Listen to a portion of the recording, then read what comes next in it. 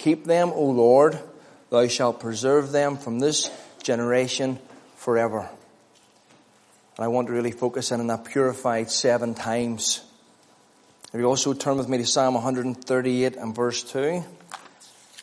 I make mention of this verse quite a lot, but it's very important when we talk about translation and we talk about God's Word. Psalm 138 and verse 2. And it says, I will worship toward thy holy temple and praise thy name for thy loving kindness and for thy truth. For thou hast magnified thy word above all thy name. And again, that's just to emphasize how important God's word is to him, as that is above his own name. And if you could, for the sake of what we're going to talk about today as well, turn with me to Ephesians chapter 6.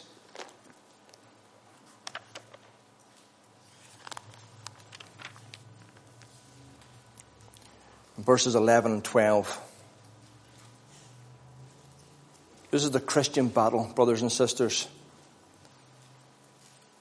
Put on the whole armor of God, that you may be able to stand against the wiles of the devil.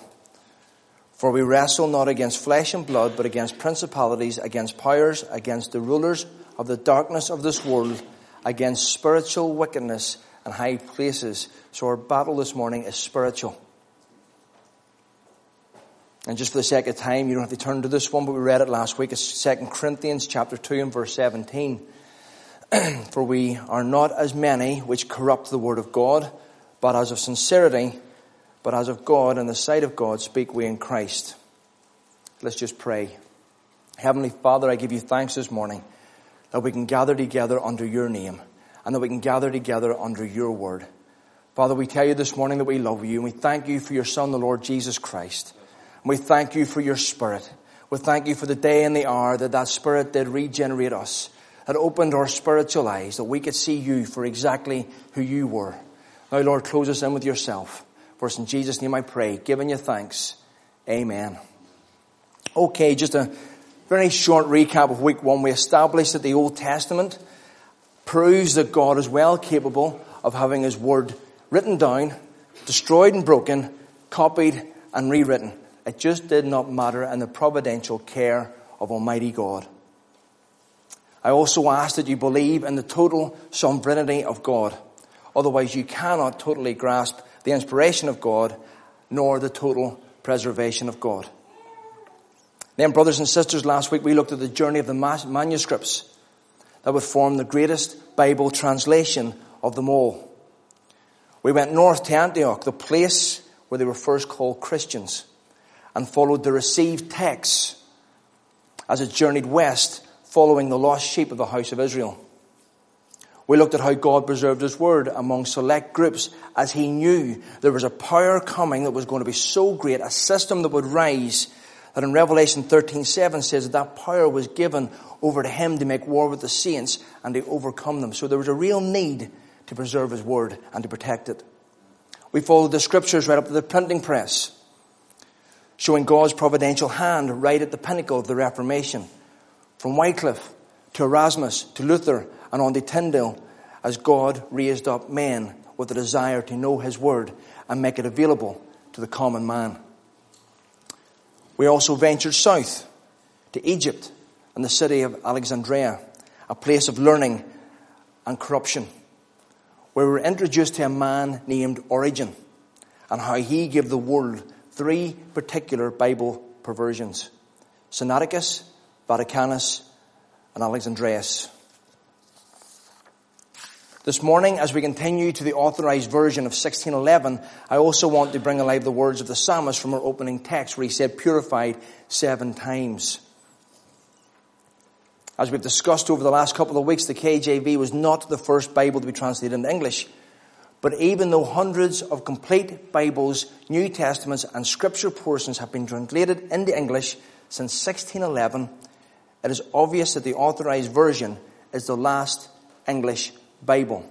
That is the last English Bible that God authorized.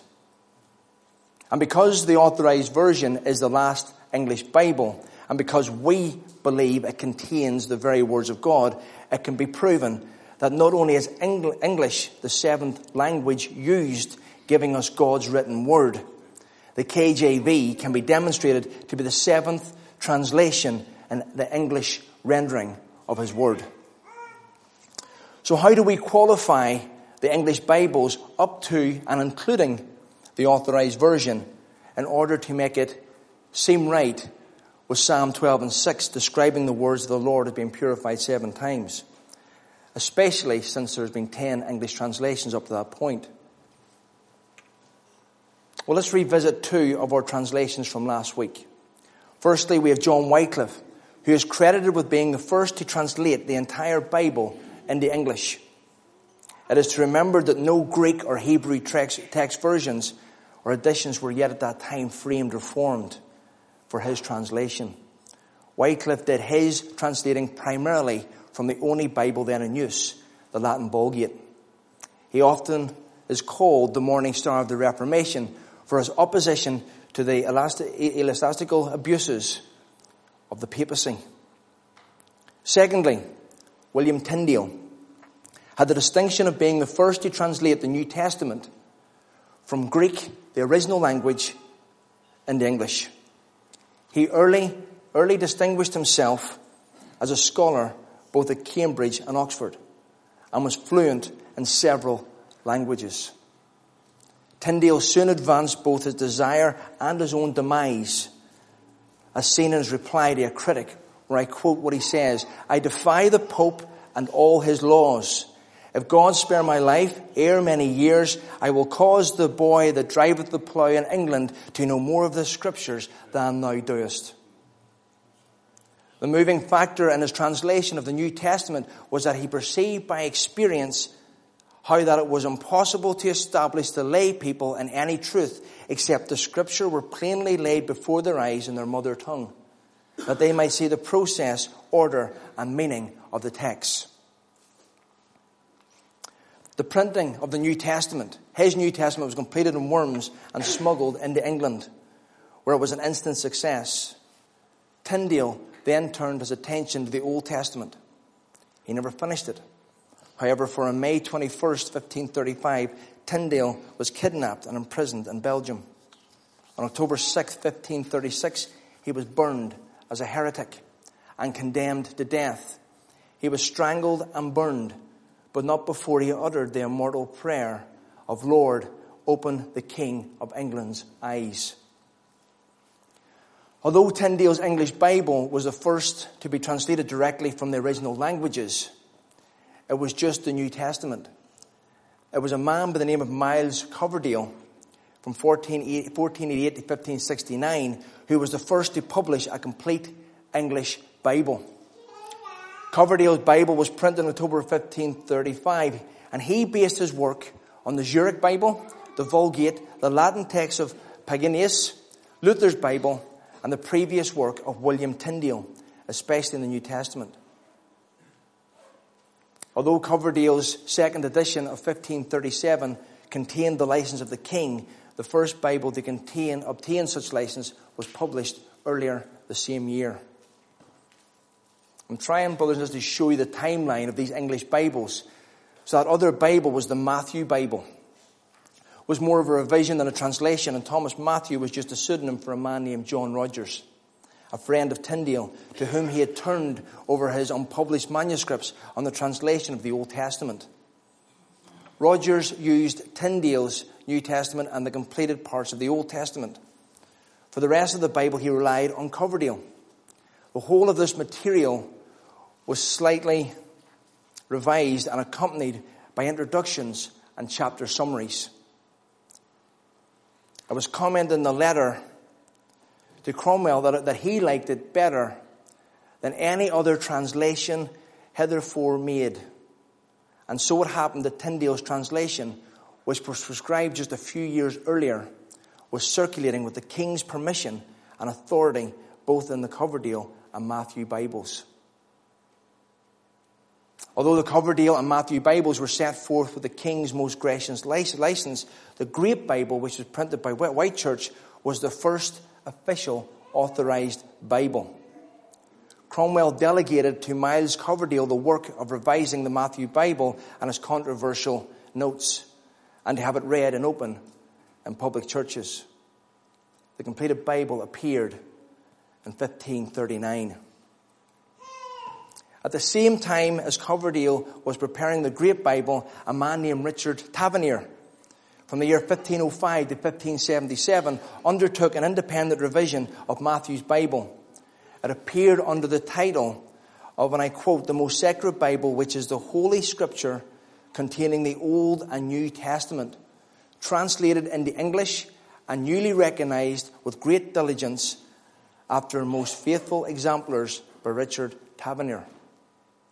He was a competent Greek scholar and made some slight changes in the text and notes of the Matthew Bible.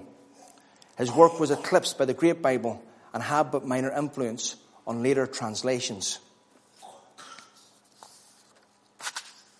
Now, during the reign of the Catholic Queen Mary Tudor, many English reformers, among them Miles Coverdale, fled to Geneva. It was here in 1557 that William Whittingham, the brother-in-law of John Calvin and successor of John Knox, at the English Church in Geneva, translated the New Testament in what was to become the Geneva Bible. And brothers and sisters, of all the Bibles that went before the authorized, the Geneva is probably the one that you may well have heard of. The superiority of the Geneva Bible over the Great Bible was readily apparent. It was the notes, however, that made it unacceptable for official use in England. If anyone's ever seen the Geneva Bible, you can only read one sentence at a time before you read 200 or 300 words of notes. It is that comprehensive. Archbishop Matthew Parker soon took steps to make a revision of the Great Bible, and that would replace both it and the Geneva Bible. The Bible was divided into parts and distributed to scholars for revision. Parker served as the editor, and most of his revisers were bishops, hence the Bishop's Bible, the first Bible to be translated by a committee. It was published in 1568. So now, after the death of Elizabeth in 1603, James I, who was at the time James VI of Scotland, became the King of England. One of the first things done by the new king was he called for the Hampton Court Conference in January of 1604 for the hearing and for the determining things pretended to be amiss in the church.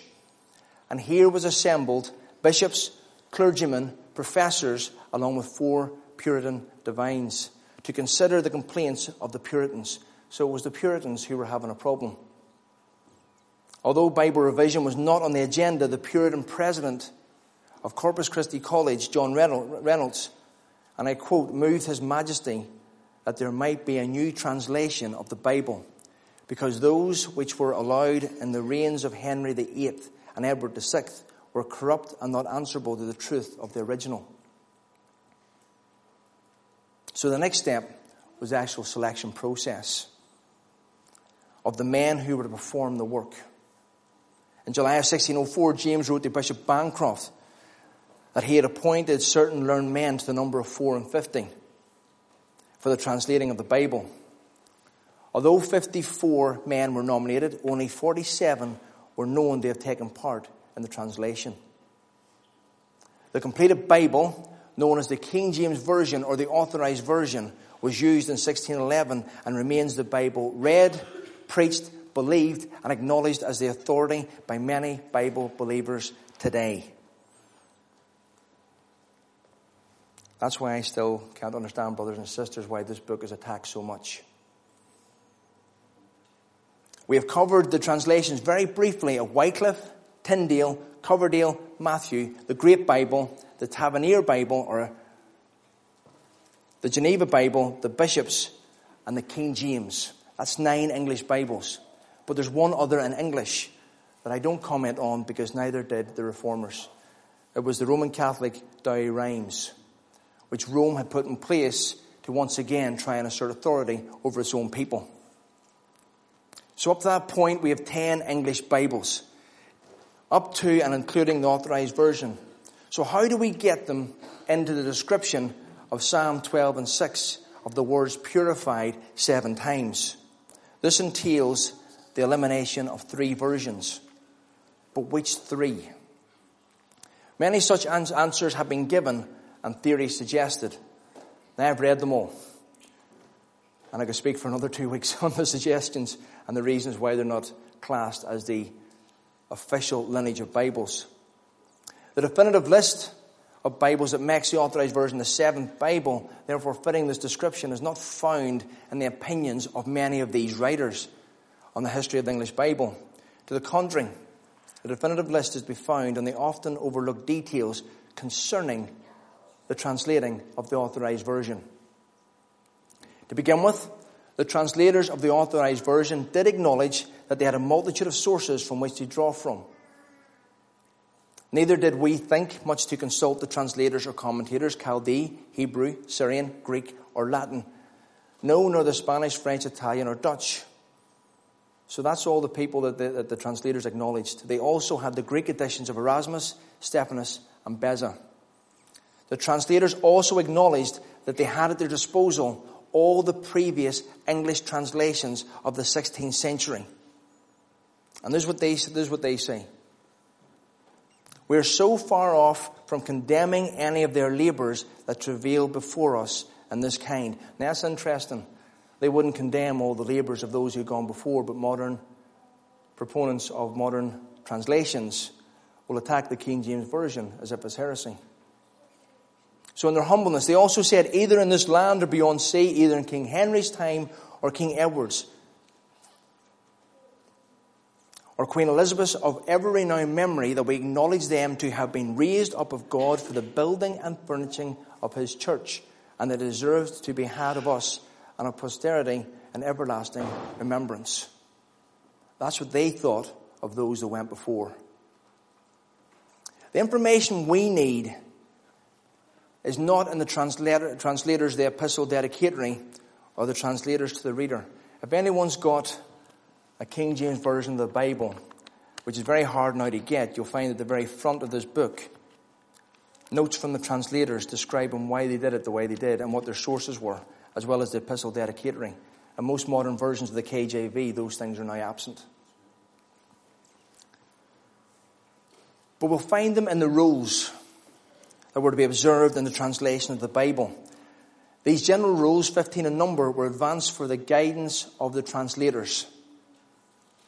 And I've read them all, and it took me about 25 minutes. So I'm not going to read them all out now.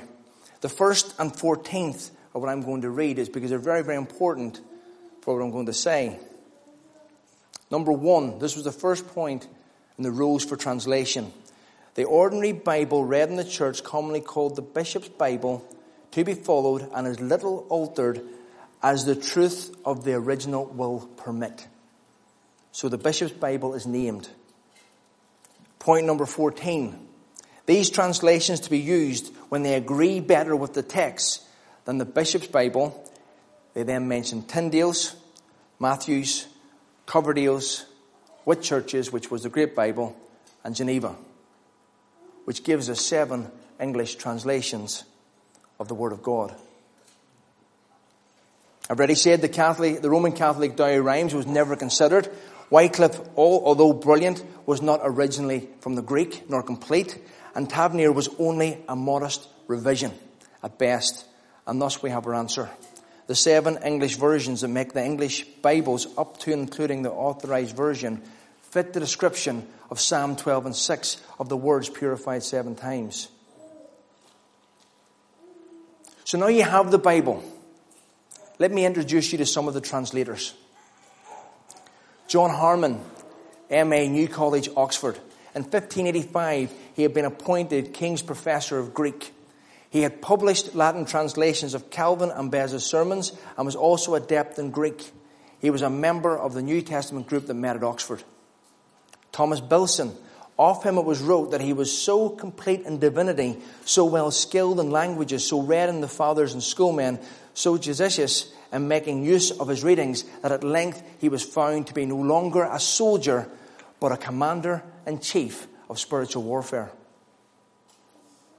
Dr. George Abbott.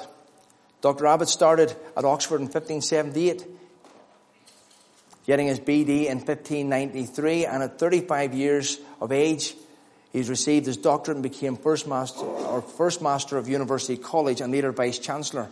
He became Bishop of Lichfield in 1609 and Archbishop of Canterbury in 1611. He was regarded as the head of the Puritans within the Church of England. But my favourite, Lancelot Andrewes. Andrewes was sent to Cambridge. After his studies, he was raised to several positions of influence within the church and distinguished himself as a diligent and excellent preacher and became chaplain to Queen Elizabeth I. King James I promoted him several times, and toward the end of his life, he was made Bishop of Winchester. But these quotes about him are what I love about him most. It is recorded that Andrewes was a man of deep piety, and that King James had such great respect for him that in his presence he refrained from the levity in which he indulged at other times.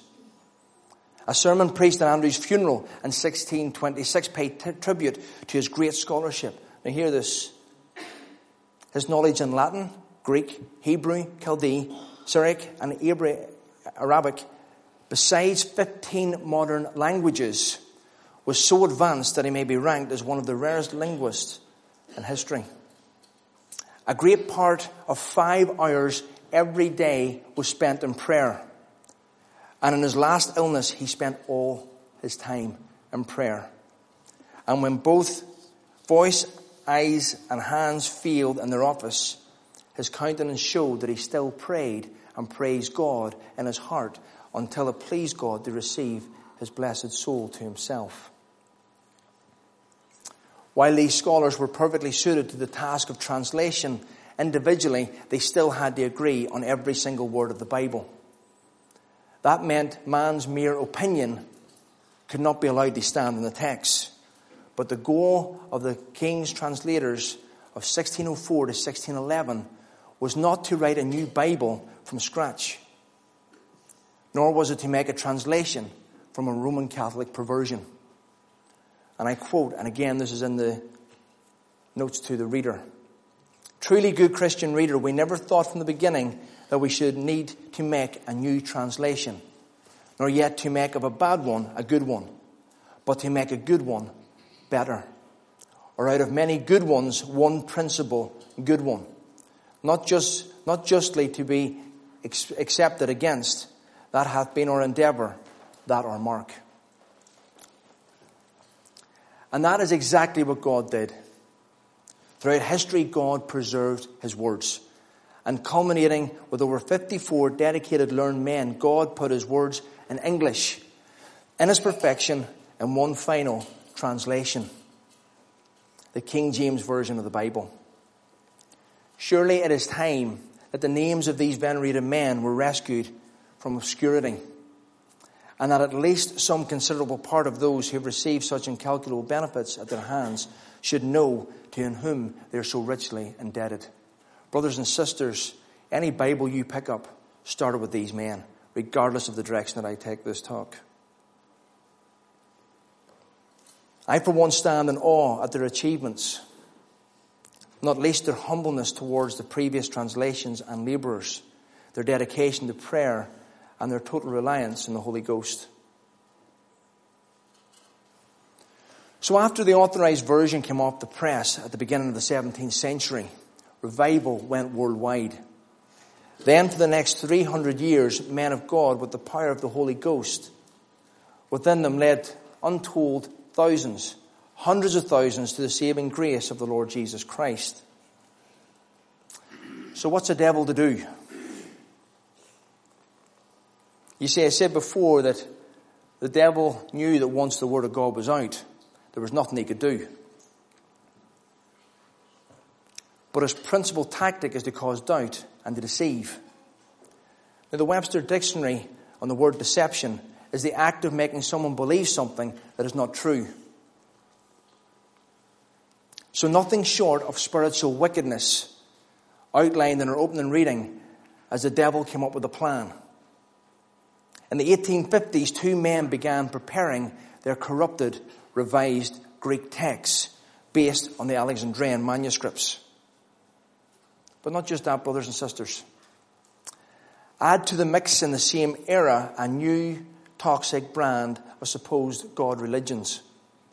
First, in the mid-1930s, Joseph Smith had visions which led to the formation of the Mormon movements.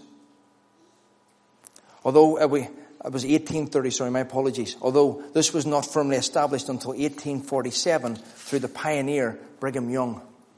Hot on the heels in 1589, a man named Charles Darwin published his book, The Origin of Species. We see what that's done.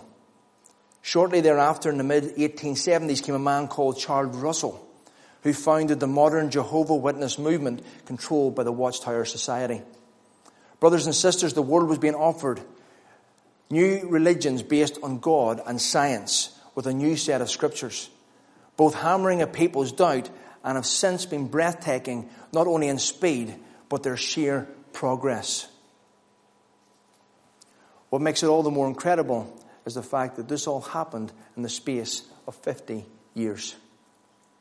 And in the midst of the turmoil, these two men were secretly working their way into history. Dr. Brooke Westcott and Dr. Fenton Hort.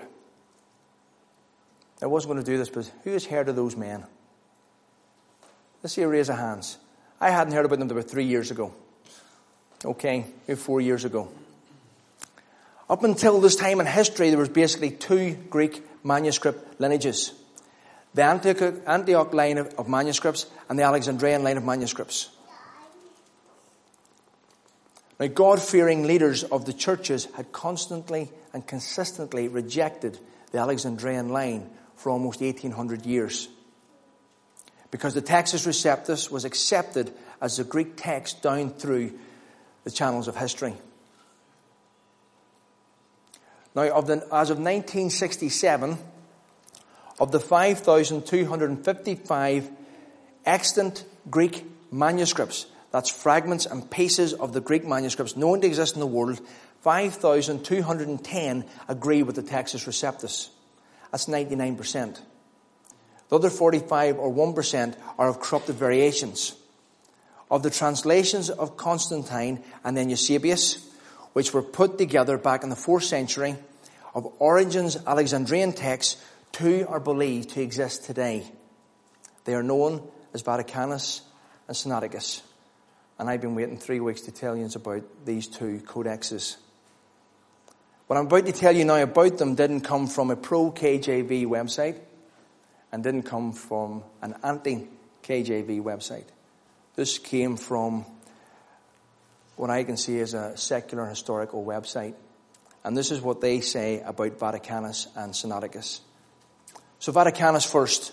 So called because it is the most famous manuscript in the possession of the Vatican Library. It's generally believed to be from the 4th century and is thought to be the oldest, nearly complete copy of the Greek Bible in existence.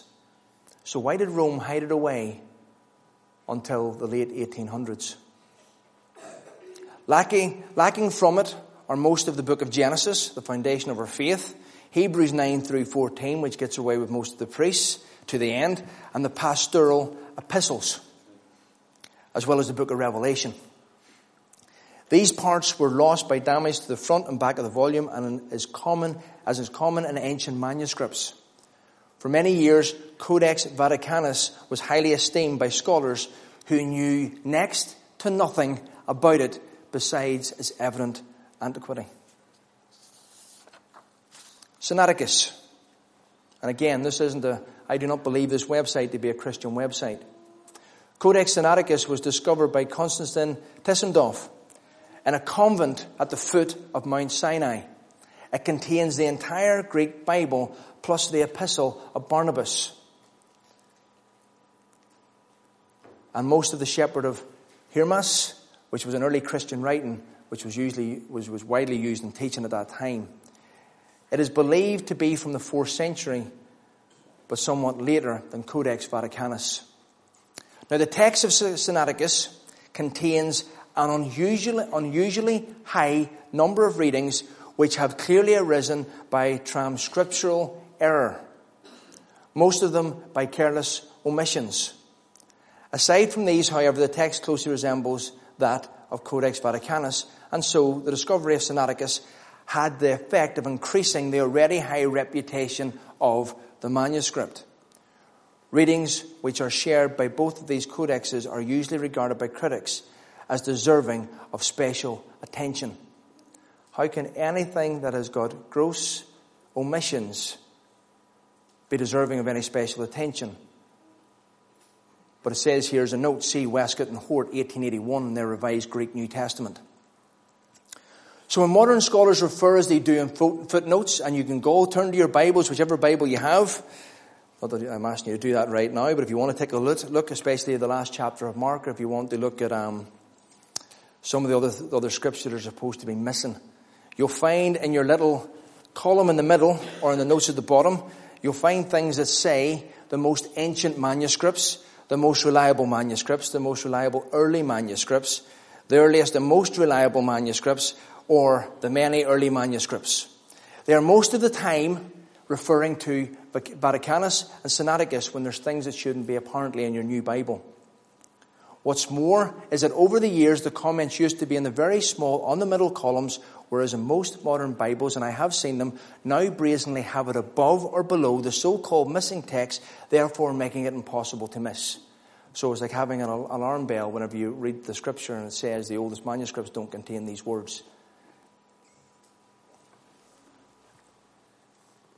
So back to Hort and Westcott. In 1853, when Dr. Westcott and Dr. Hort decided there needed to be a reconstruction of the Greek text, their stated reason for this reconstruction was, and I quote, "We are constrained by overwhelming evidence to recognize the existence of textual error in all manuscript documents." But they didn't see the error in Sinaiticus and Vaticanus. Here they flattered themselves by claiming God could not keep His word to preserve His word. But by their own professional opinions, brothers and sisters, they believed they could put it all back together for Him. From Origen to Constantine to Westcott and Hort, like a product through an assembly line, a new set of Greek manuscripts have been developed. And every single modern translation uses the Hort and Westcott text in some way or another.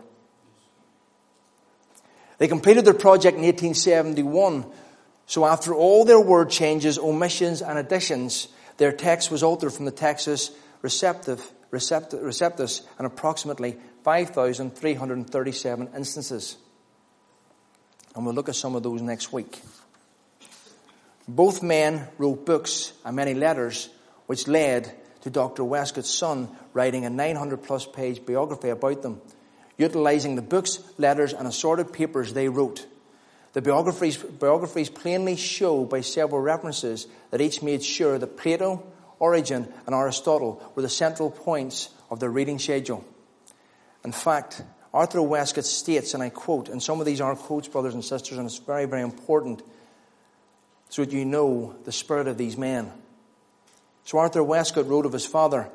He said, "My father's promised contributions, however, were completed, the most important being his articles on the Alexandrian divines, including Clement, Demetrius, and the greatest of all, Origen. For many years, the works of Origen were close to his hand, and he continually turned to them at every opportunity." Dr. Brooke Westcott himself wrote in a letter to Dr. Hort stating, and I quote, "I reject the word infallibility of Holy Scripture overwhelmingly."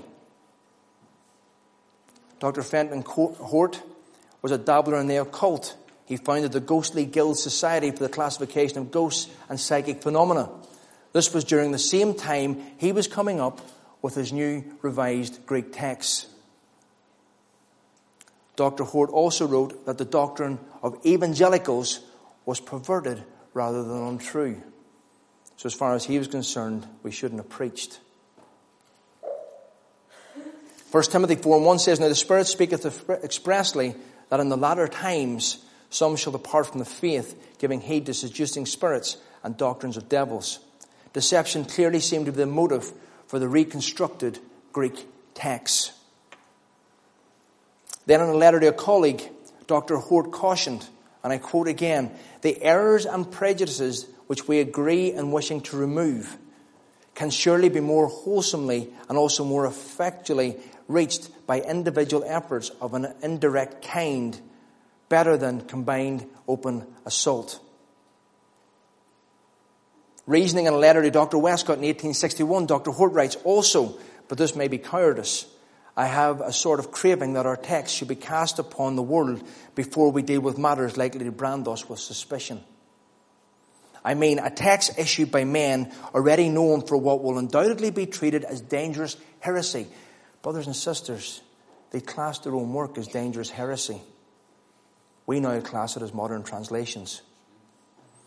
He further said, will have great difficulties in finding its way to regions which it might otherwise hope to reach, and whence it would not be easily banished by subsequent alarms. So they went to places where it would be accepted first. 2 Timothy 3:13 says, but evil men and seducers shall wax worse and worse, deceiving and being deceived. In further correspondence to Dr. Westcott, Dr. Hort wrote, in our rapid correspondence about the New Testament, I've been forgetting Plato. Now let's compare these men to another of the KJV translators. And I left this guy out because I wanted to compare and contrast. John Boas. By age 5, his father had taught him to read Hebrew. By age 6, he had read the entire Old Testament in Hebrew, as well as being able to write it in Hebrew. As a student at St. John's College, and at age 15, he was corresponding with professors in Greek. He went on to master all 8 variations of the Greek language. He was so familiar with the Greek text, he could at any time turn to any word that it contained. Such was his popularity at Cambridge that students would voluntarily turn up to his lectures at 4 a.m. The EU doesn't allow students to get up any earlier than 8 o'clock in the morning these days. Brothers and sisters, a different time, a different world, but what a colossal difference in application and perspective. So let's compare John Boas with Westcott and Hort. Dr. Hort wrote in the year 1850, but I am so ignorant of the Hebrew, and what is worse, of the Greek text of the New Testament, that I have all but discarded them. Further, in 1853, he wrote the following just prior to the commencement of the new text revision. I had no idea till the past few weeks of the importance of texts, having read so little Greek Testament and dragged on with the villainous Textus Receptus. As for Dr. Westcott's expertise, this is what he said, having completed the reconstruction of their texts. I cannot speak of the Old Testament with any adequate knowledge. So to give you a bit more background into these two men, both men were firm believers in the basics of Plato's Republic and praised the writings of Darwin. Both men were devout Roman Catholic, denied the virgin birth as well as a literal creation. They also believed in purgatory as well as the veneration of Mary, and they even said it was more important than Jesus worship. After completing their revised Greek text in 1871, they themselves headed up the translation committee that produced the revised English version of 1881. Brothers and sisters, you can see the spirit behind the translations. You can see very clearly the line of the 7 English Bibles, the acknowledgement of the translators to those who had gone before and appreciated the work that had been done. The men who spent hours in prayer and treated the scriptures with so much respect is so evident in the way that they lived their lives. And then we have these two, Hort and Westcott. Of all the new modern translations comes primarily from their work. So from there we can track their revisions, starting with Eberhard Nestle, 1851 to 1913. After deciding that Westcott and Hort's revised text needed further revision. So from 1898 came Nestle's Greek text first edition. Then his son Irvin Nestle and Kirk Allan decided further revisions needed to be done. So by 1979 you have the Nestle-Allan Greek text 26th edition. That is 26 editions in 81 years, which averages a new edition every 3.1 years. By this 26th edition, they have made 5,604 alterations from the Textus Receptus. So brothers and sisters, we need to understand the value that God has of his own word. He said his word is above his own name. God Almighty has used men and women to change this world. So when I tell you about the authors of the translators of the King James Version of the Bible versus these gentlemen, who would you want to translate your Bible for you? And here's the thing, brothers and sisters, and this I close. The devil's aim is not to completely alter and change the Word of God. That's why 80 to 90 to 95% of what you read in a modern translation is completely fine. It's the spirit behind it, and it's to cause doubt. By putting things in columns, by putting things in footnotes, by ending chapters, by saying that these things should not be here, causes doubt. I asked my mum to bring up from Limavady my New King James Version of the Bible, the John MacArthur Study Bible that I had in my being for a long and many a year. And there's something very interesting that John MacArthur says at the very start that really startled me last night. Because he actually talks about Sinaiticus and Vaticanus as being unreliable. But yet they're still used in the translation that he was involved with. So brothers and sisters, the enemy is not out to try and downgrade God's word in your heart. He's there to get you to question whether it should be there or not. And once he has you on that slippery slope of questioning one verse, another word, comma input, all the rest of it, next thing you know, everything is wide open. Just look at the Church of England tonight. What about the Church of Scotland last night? Because why? They've so twisted the Word of God that everything fits.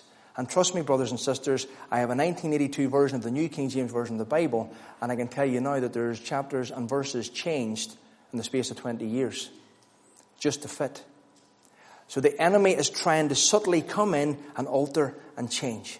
And once you put in doubt, you can change whatever you want. The Bible is very clear, especially when it comes to homosexuality. But this isn't my fight to be having. But when a church, an established church, can say that they now can be in a pulpit, then there's something very wrong. So that's me finished for this morning. I believe I have one more week left.